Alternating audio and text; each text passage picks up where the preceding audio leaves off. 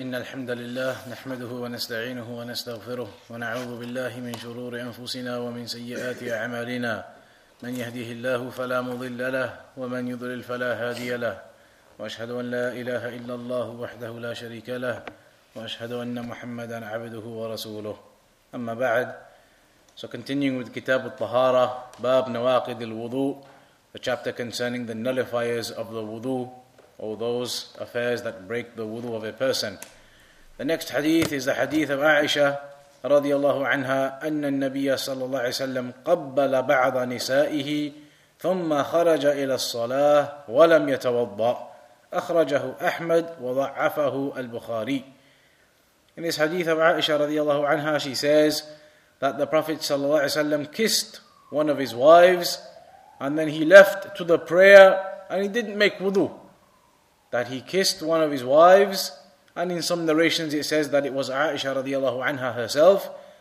And then after doing that, after kissing one of his wives, he left to go and pray and he didn't make wudu again.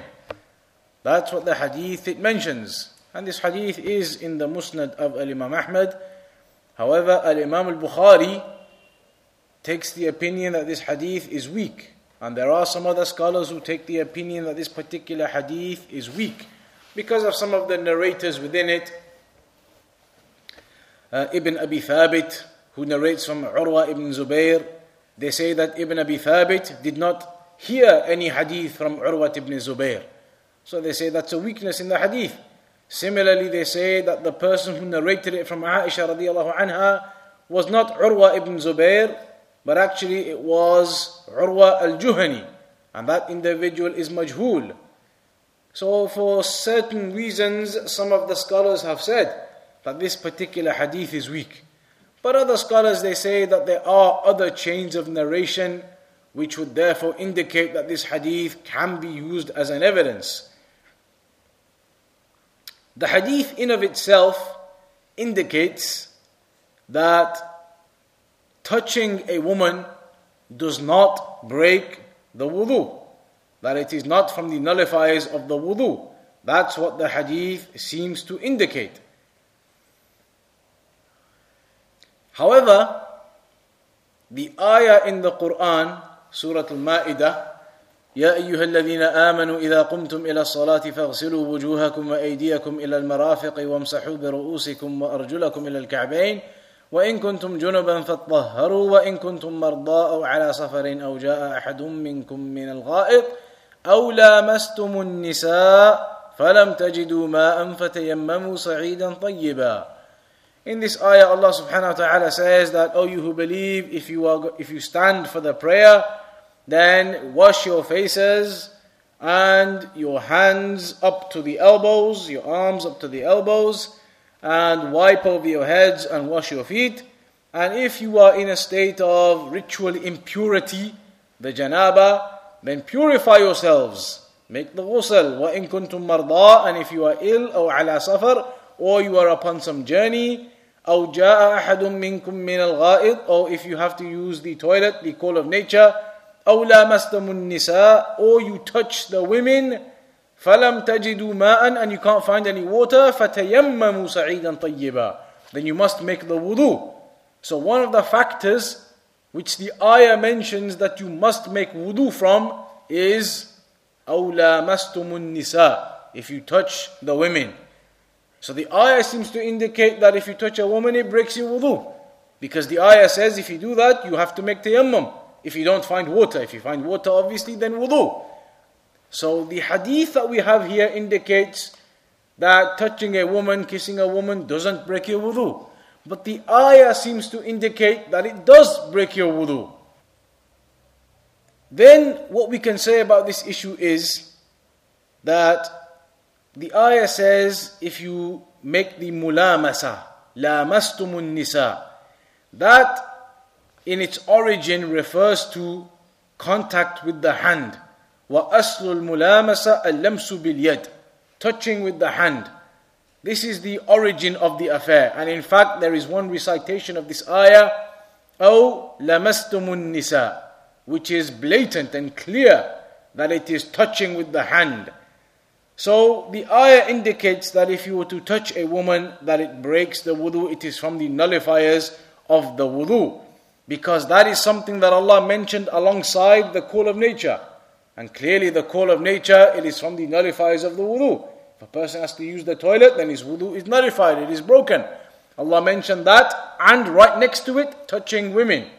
Two things together, that they are from the nullifiers of the wudu. But like we said, the hadith seems to indicate the opposite. Based upon that, the scholars, they differed about this issue, about the contact with a woman, if it breaks your wudu or not. The first opinion is أن لمس المرأة ينقض الوضوء مطلقا سواء لشهوة أو لغير شهوة. القول الأول. The first opinion is that touching a woman, the contact with a woman, it breaks the wudu, it is from the nullifiers of the wudu, whether that contact was based upon desire or if it was based upon a lack of desire. Whether the contact was done with desire or no desire. If you make contact with a woman, then the wudu is nullified. For whatever purpose, whether it is with desire or without desire. Contact occurs, the wudu is nullified. That is one opinion. And some of the scholars, they took this opinion, the likes of Imam al-Shafi'i and some of the other scholars. As for the hadith, then many of them, they gave the opinion that this hadith is weak because of some of the reasons that we already mentioned. So they said the hadith is weak, and the ayah of the Quran tells you that the touching of the women is something which requires you to have to renew your purification, to have to renew your wudu or tayammum if you don't find water. So they said the ayah is clear. As for the hadith, they said it is weak.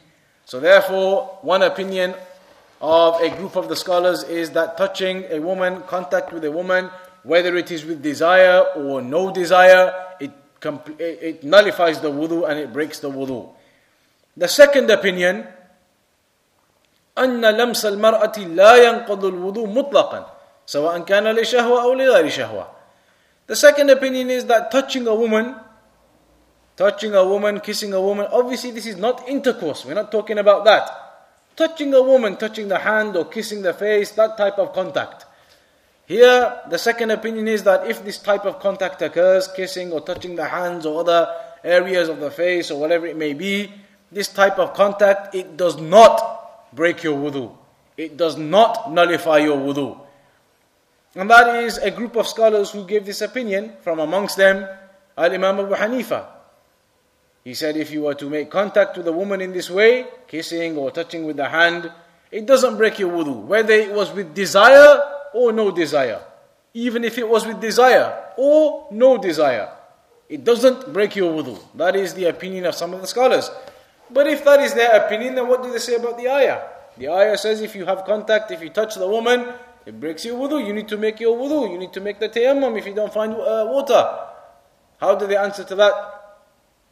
They say that the ayah, it means intercourse. They say the meaning of the ayah is intercourse. If you make intercourse and you have intercourse, then of course you need to renew your purification.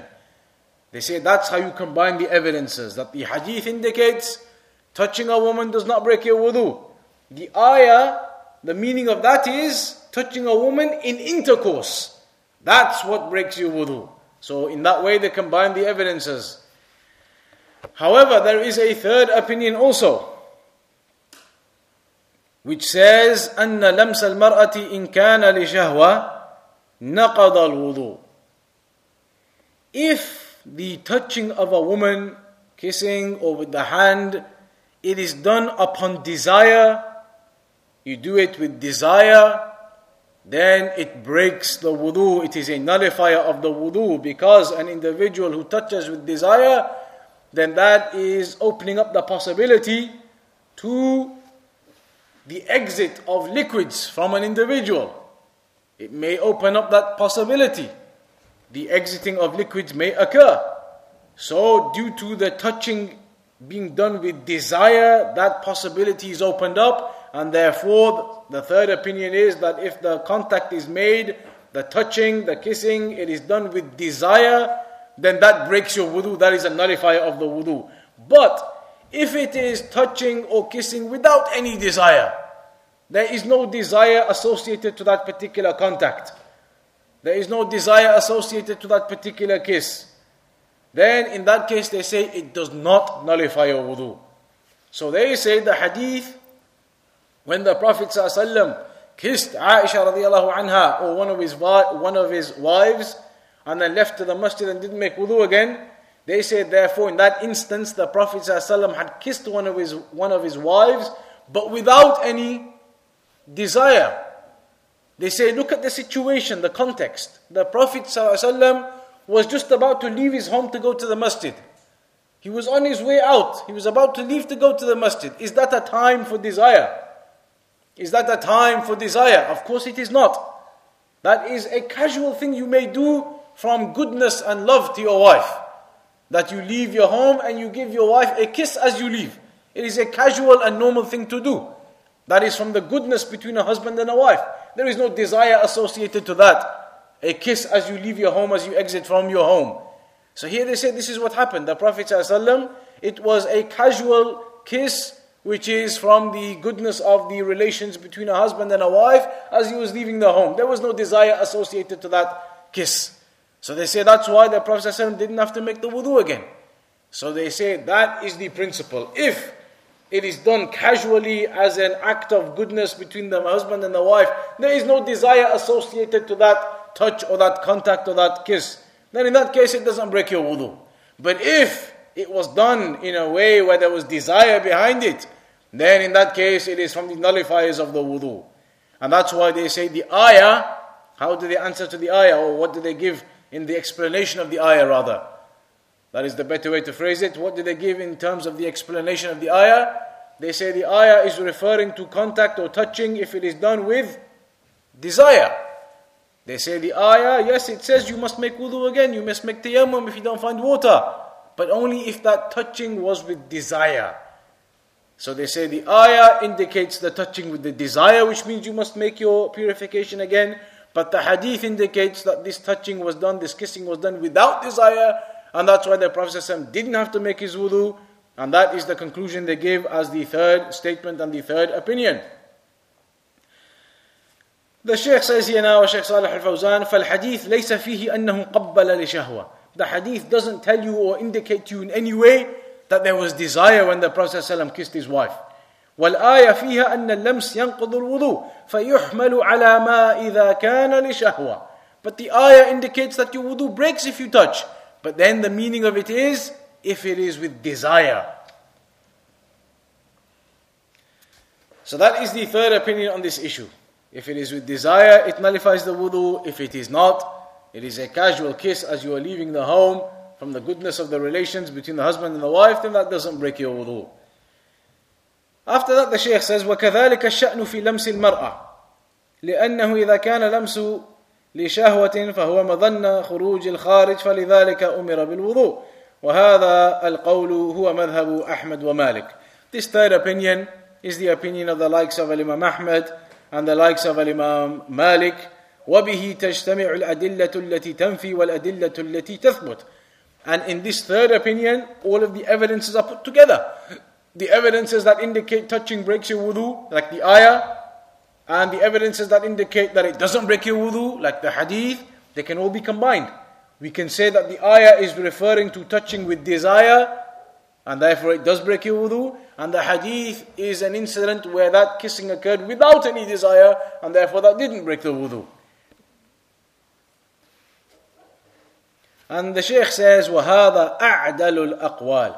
This is the most just of the opinions. This is the most just of the statements. وَهُوَ الرَّاجِحِ إِنشَاءَ. And that is the strongest opinion, insha'Allah. That if it is done with desire, it nullifies. But if it was a casual thing without desire, then it does not nullify. That touching of kissing, etc. Also the Shaykh says then, وَفِي الْحَدِيثِ أَيْضًا مَا أَشَرْنَا إِلَيْهِ مِنْ أَنَّهُ يُشْرَعُ لِلزَّوْجِ حُسْنُ الْعِشْرَةِ مَعَ الزَّوْجَةِ اقتداء بالنبي صلى الله عليه وسلم. This hadith also indicates that it is befitting and it is legislated for a husband to have good relations with his family, to have good relations with them and to have goodness and kindness towards his family in following the footsteps of the Prophet sallallahu alaihi wasallam. that he had these good relations, that he would kiss his wives, etc. فإنه فعل هذا من باب حسن العشرة وتطيب خاطر الزوجة. And the Prophet ﷺ did this from kindness and goodness in relations to his family and his wife. And so that the wife would be pleased with that too. It would make the wife happy that the husband kisses his wife. فلا يكون الإنسان جافيا مع زوجته ومعرضا عنها فإن هذا من سوء العشرة. So a person should not be harsh or cold towards his wife. An individual, a husband, should not be cold and harsh and hard towards his wife. Rather, it is from the guidance of the Prophet ﷺ that an individual behaves in a good manner with relations and nice relations. And the example of the Prophet ﷺ where he kissed his wives, etc. After that, the next hadith. وعن أبي هريرة رضي الله عنه قال قال رسول الله صلى الله عليه وسلم إذا وجد أحدكم في بطنه شيئا فأشكل عليه أخرج منه شيء أم لا فلا يخرجن من المسجد حتى يسمع صوتا أو يجد ريحا أخرجه مسلم. In this hadith, Abu Hurairah narrates that the Prophet ﷺ said, if one of you finds something in his stomach, you feel something in your stomach, i.e. wind, you feel wind in your stomach, فَأَشْكَلَ عَلَيْهِ, so you become confused by it. أَخَرَجَ مِنْهُ شَيْءٌ أَمْ لَا, did any of that wind come out or not? Did he break wind or not? You become confused because you can feel it in your stomach and you don't recognize or you don't realize, did some of that come out or not? Did I break wind or not? Then in that instance, the hadith says, فَلَا يَخْرُجَنَّ مِنَ الْمَسْجِدِ, then you don't leave the masjid until you actually hear a sound, the sound of the breaking of the wind, or you smell a smell, which are the signs that would indicate to you that wind has been broken. If you smelt a smell or you heard a sound. So what does this hadith mean then? In this hadith then, if a person finds or feels in his stomach gases or wind, he feels these gases within his stomach, he feels the wind in his stomach, and then he doesn't know, did some of that exit or not? Then the Prophet ﷺ said, do not leave the masjid, meaning don't break your prayer and go. Don't think your wudu has been broken. If you feel something and you can feel the gases in your stomach and you think maybe something exited from you, you think you broke wind but you don't know, you're confused. In that instance, the Prophet ﷺ said, don't leave your prayer. Your wudu is not broken. Or for example, if you were sitting in the masjid waiting for the prayer, then don't get up and leave. Your wudu hasn't broken. Until you are certain that the wind has broken.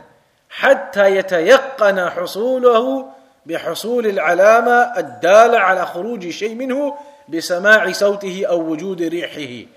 You do not base your actions upon doubt. If you are doubtful, you're not sure, you're confused, did I break wind or not? You could feel it in your stomach and you think maybe some of it exited, but you don't know. In that instance, the Prophet ﷺ says here, the wudu is not broken until you are certain. How are you going to be certain? If you hear a sound, for example. If you hear the sound of the wind breaking, then you know you have broken wind, you heard the sound of it. Or if you smell a smell, then you recognize once again that you have broken wind. In that instance, you are certain now.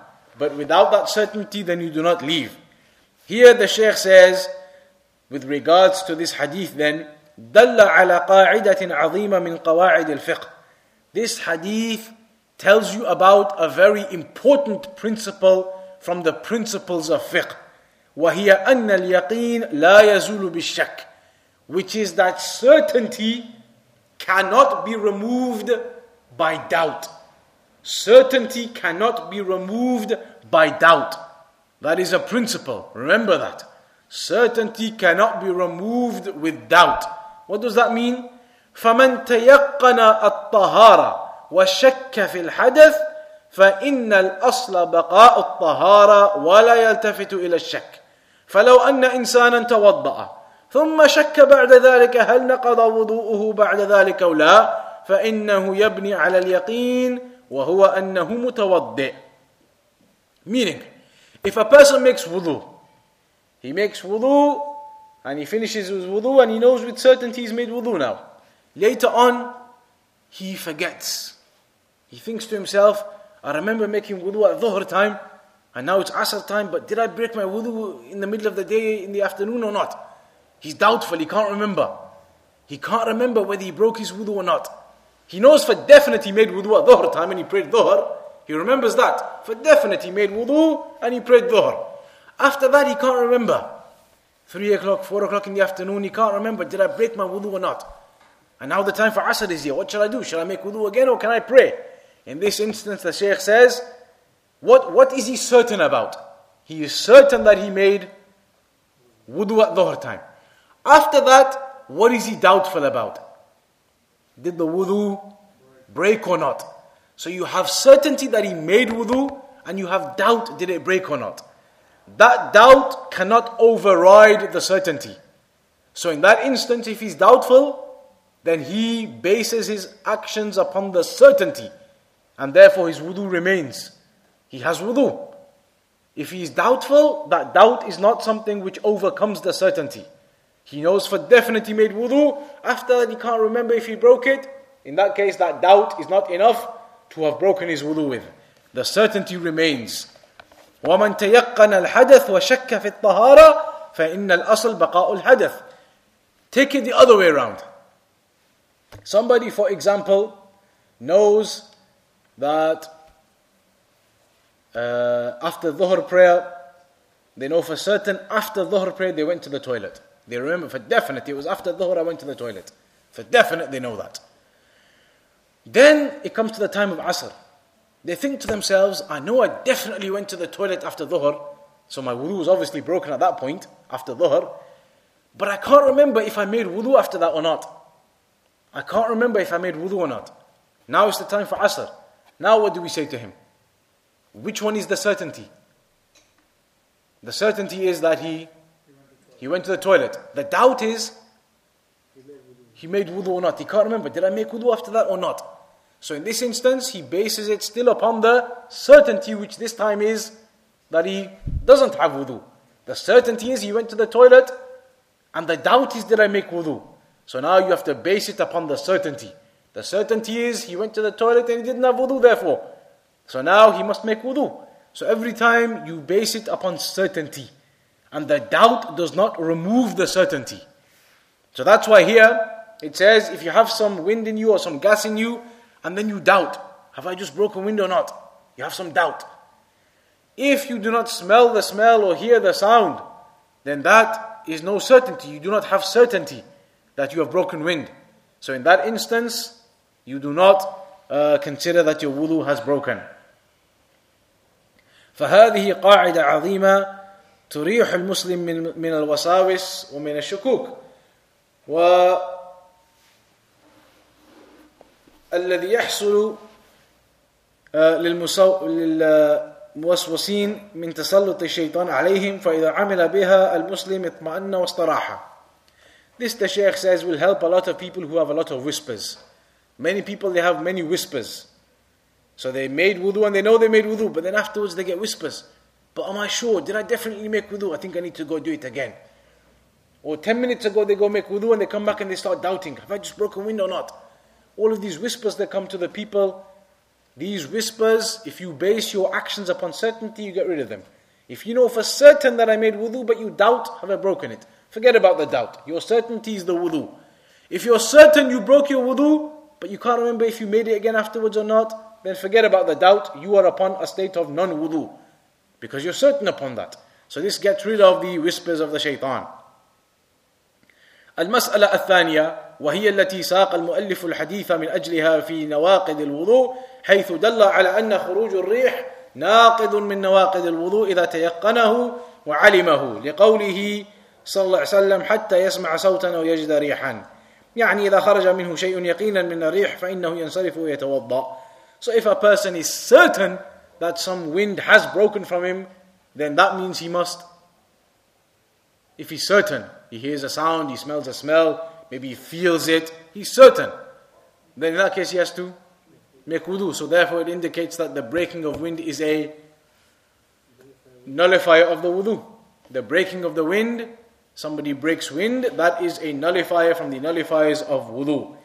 المسألة الثالثة في الحديث دليل على أن من دخل في الصلاة فإنه يكملها سواء كانت فريضة أو نافلة ولا يقطعها إلا لسبب يقتضي ذلك إما لانتقاض وضوئه وإما لأجل إنقاذ معصوم من هلك كأن يرى أعمى أقبل على بئر أو حفر وخشي عليه أن يسقط فيها ويهلك أو على نار أمامه فإذا رأى إنسانا وشك أن يقع في الخطر فإنه يقطع الصلاة وينقذه من الخطر.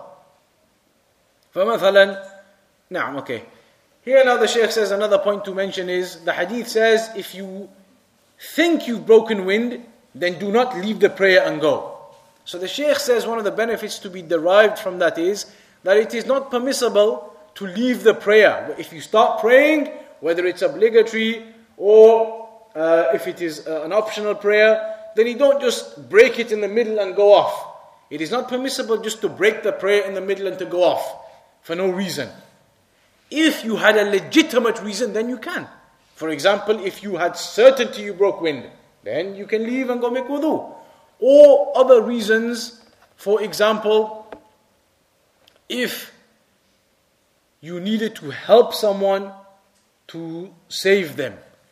For example, the Shaykh gives an example of it. He says, if you were praying and then you see in front of you where you are praying, there is, for example, a fire or a well, and there's a blind person coming along.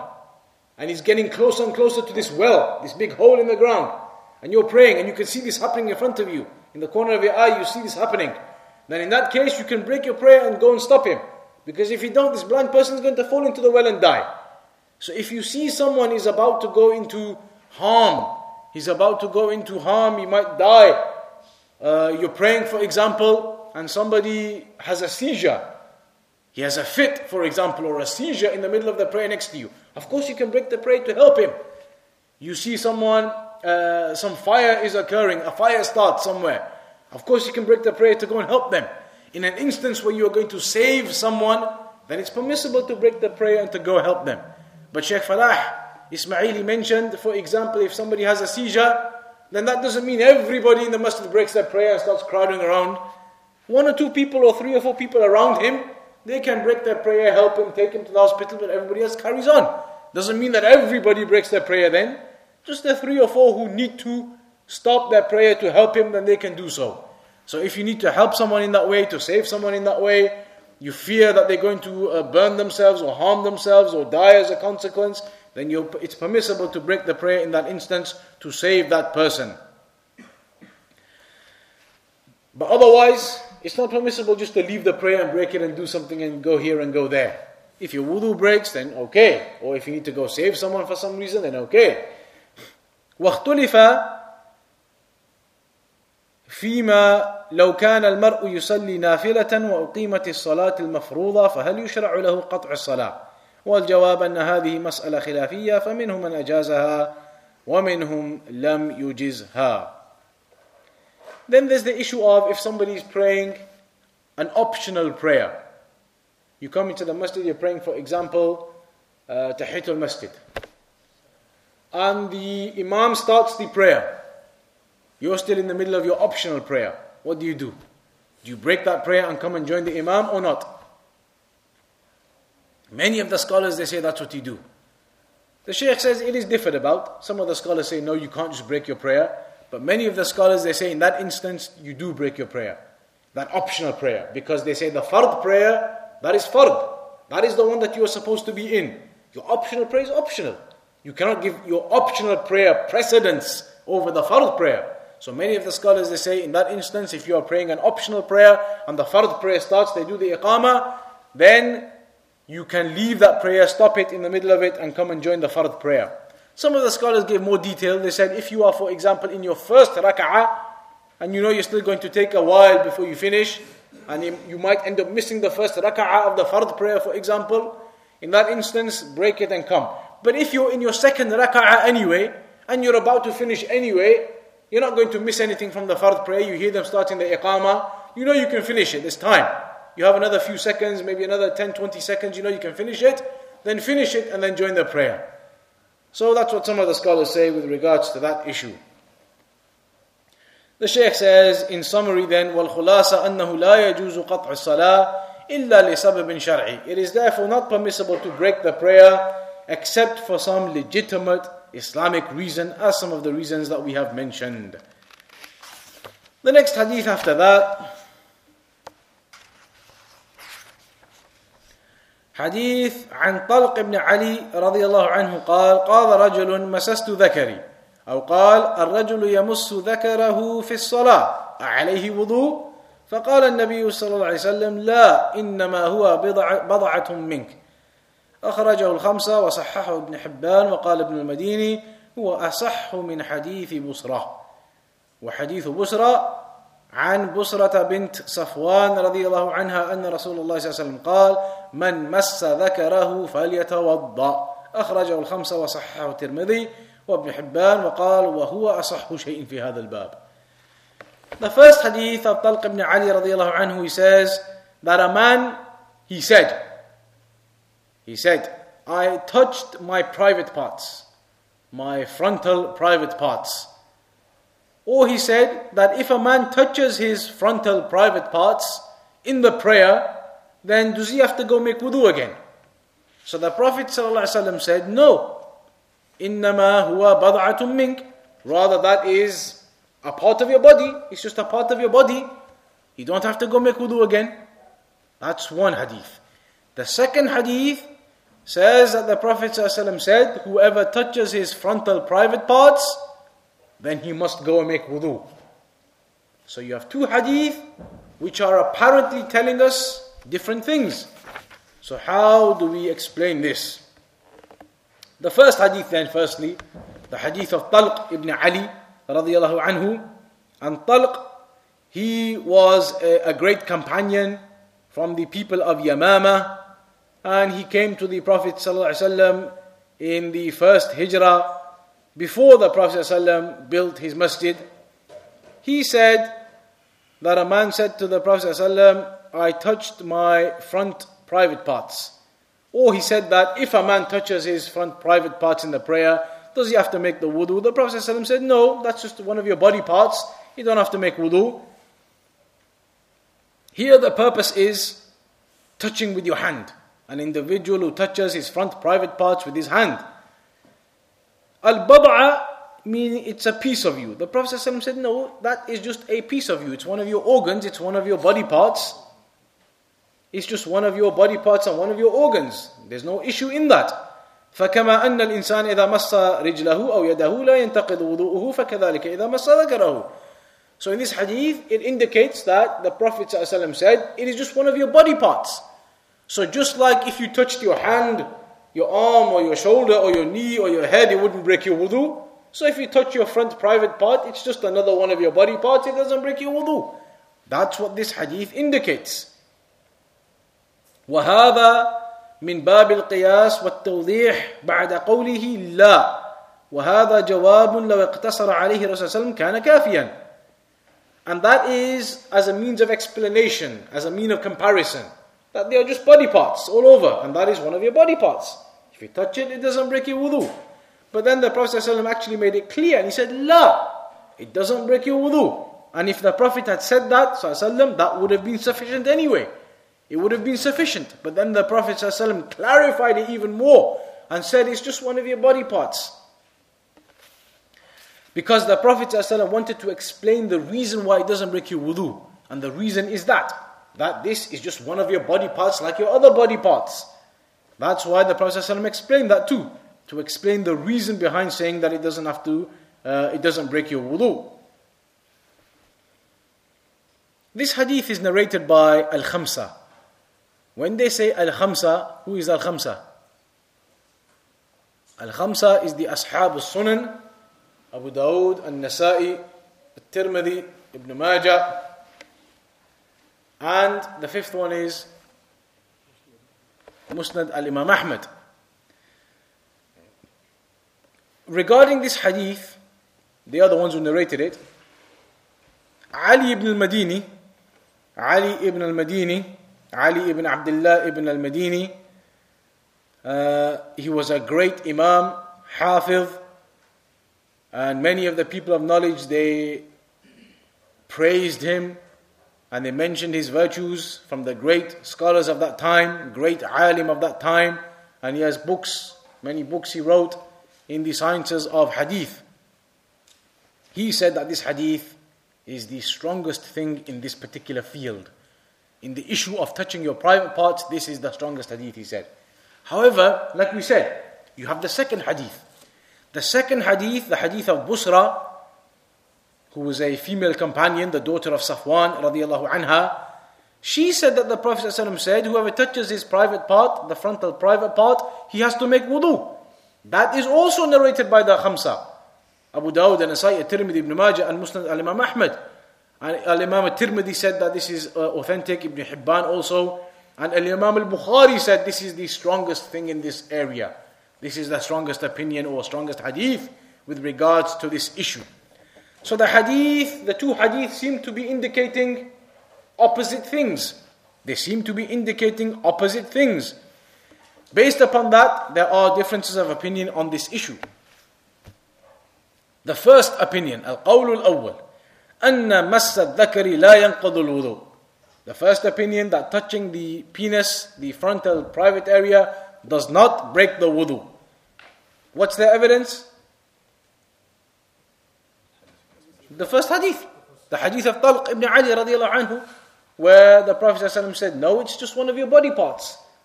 Just like any other body part, if you touch it, it doesn't break your wudu. So based upon that, the first opinion they said is that no, it does not break your wudu. And that is the opinion of Al-Imam Abu Hanifa, and also one of the narrations from Al-Imam Ahmad.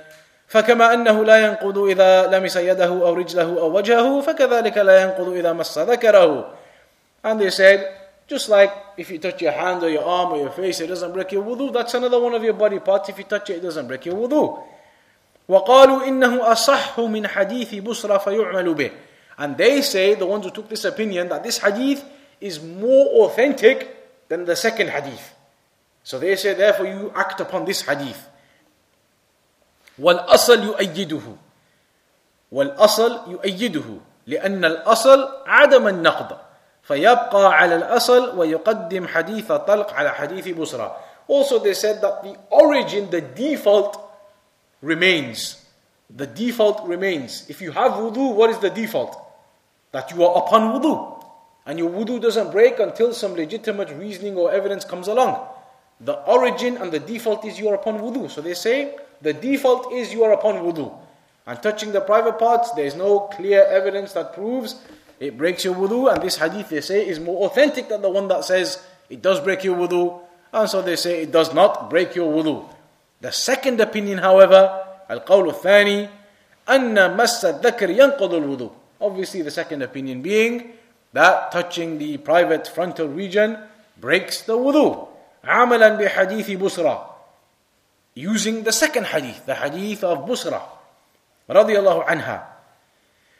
But if they're going to use the second hadith, which says that you have to make wudu if you touch the frontal private parts, then what do they say about the hadith of Talq? The first hadith where the Prophet ﷺ said it's just one of your body parts. They say, أجابوا عن حديث طلق وإن كان صحيحا. They answered, they responded, and they gave an explanation to the first hadith, even though it's authentic. They said, أنه محمول على ما كان في أول الإسلام ثم نسخه حديث بصرى.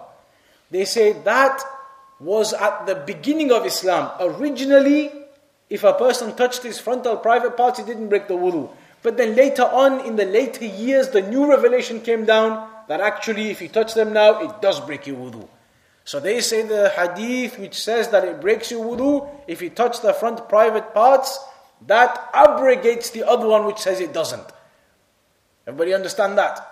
They say originally it was the ruling that if you touch the private parts, the front private parts, it doesn't break your wudu. But then years later, or at some time later, the new revelation came down that actually it does break your wudu. And they say that's how you combine the two hadith. They say the first one, it's authentic, no problem. But that was originally. The second hadith, it came later, and it abrogated that one, and it said now that it does break your wudu. How do they know that the second hadith came after the first one? How do they know that? Because to say something abrogates something, you have to prove that one hadith came after the other one. If you can't prove it, how can you say it abrogated? So they say that the first hadith, it was narrated by who? Talq ibn Ali radiallahu anhu. وهو قدم المدينة في أول الهجرة قبل بناء مسجد الرسول صلى الله عليه وسلم. And he came to Medina right at the beginning of the emigration, before Al-Masjid al-Nabawi had even been built. Right at the beginning. وحديث بصرى متأخر عنه. And the hadith of Busra, it is a lot later than that. That was right at the beginning, but the hadith of Busra was a lot later. So if two hadith, they apparently oppose each other, and one of them is, and they are both authentic, and one of them is later than the other one, then it is possible to abrogate. If you are not able to combine between them, the first thing you should try to do is to combine between all of the narrations. Try to use them all if you can. If that is not possible, then one of the things you can do is abrogation. So here, this is what they said, that there is an abrogation. Some of the scholars, though, did mention that it is possible to combine between them. There is no need to abrogate them. Some of the scholars said you can combine between them. They say, إن حديث طلق مبني على من مس ذكره مع وجود الحائل وحديث بصرى محمول على من مس ذكره مباشرة من دون حائل. They say that the hadith of talq, which says that your wudu does not break if you touch the front private parts, they say that is only if you touch the front private parts with a barrier. Meaning there's some cloth, you're wearing some clothes, on top of the clothes you touch the front private parts, that doesn't break your wudu.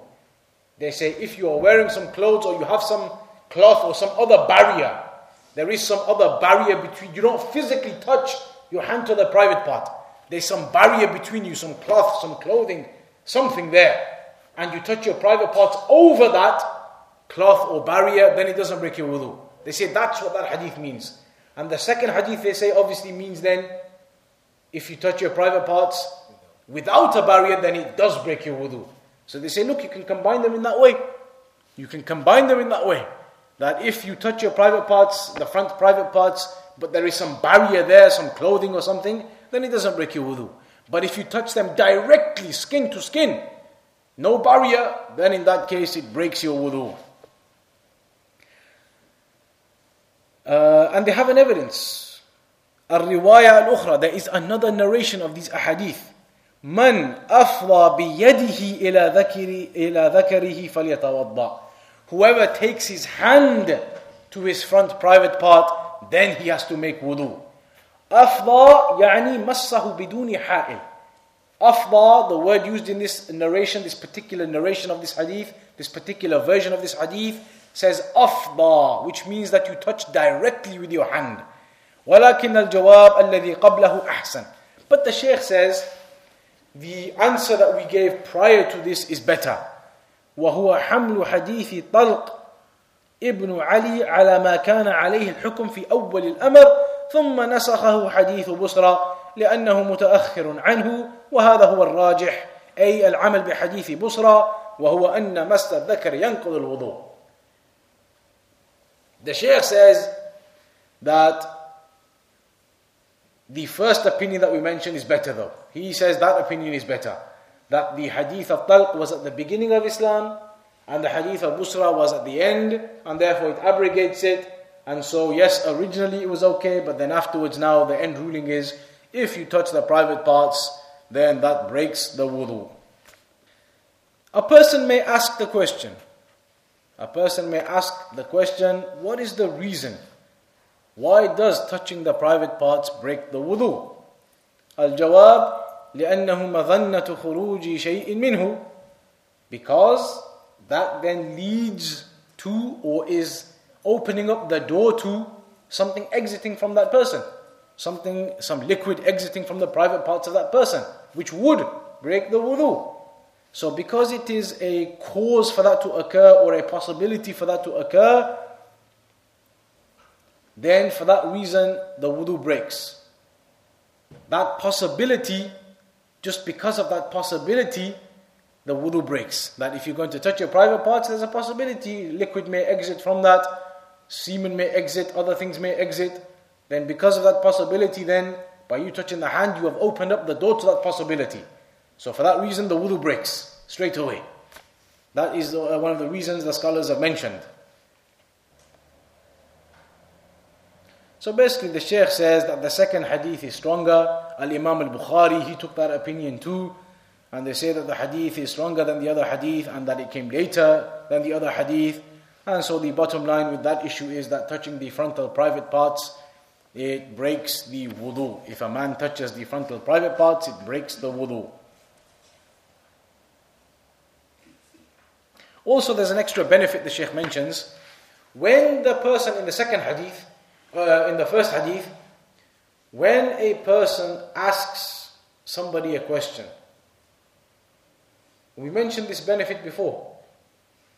When a person asks somebody a question, you answer that question, if you are able to do so and you have the knowledge of it. But also you can give them additional information that they did not ask about, to fulfill the benefit, to complete the benefit to them and to get that understanding to be perfect and to be good.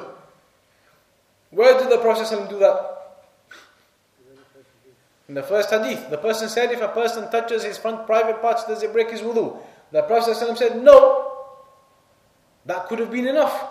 But then he added onto it extra information. He said because it's just a body part like your other body parts. That was a reasoning, an extra piece of information. He didn't have to say that. He could have just said, Sallallahu no. Full stop. That's the answer, isn't it? That's the answer. No, it doesn't. Full stop. But then additional knowledge was given, the reasoning behind it, extra information to get you a better understanding of the issue. Because it's just a body part like the other body parts. Where did we cover that point before? The very first hadith. Remember the very first hadith. هُوَ الطَّهُورُ مَاءُهُ الْحِلُّ مَيْتَتُهُ. In that hadith, the Prophet ﷺ, he told them that the seawater is permissible to use. It is pure and it is purifying. But then he added the information, الْحِلُّ مَيْتَتُهُ, that the dead animals, you can eat them as well. Because the sailors, when they go out into the ocean, that's something useful to them. Useful information that the animals from the sea, you can take them and eat them too. So that's a benefit to be taken from this. That the Prophet ﷺ, he would give that extra information if it was required or if it was going to help the person to understand the issue.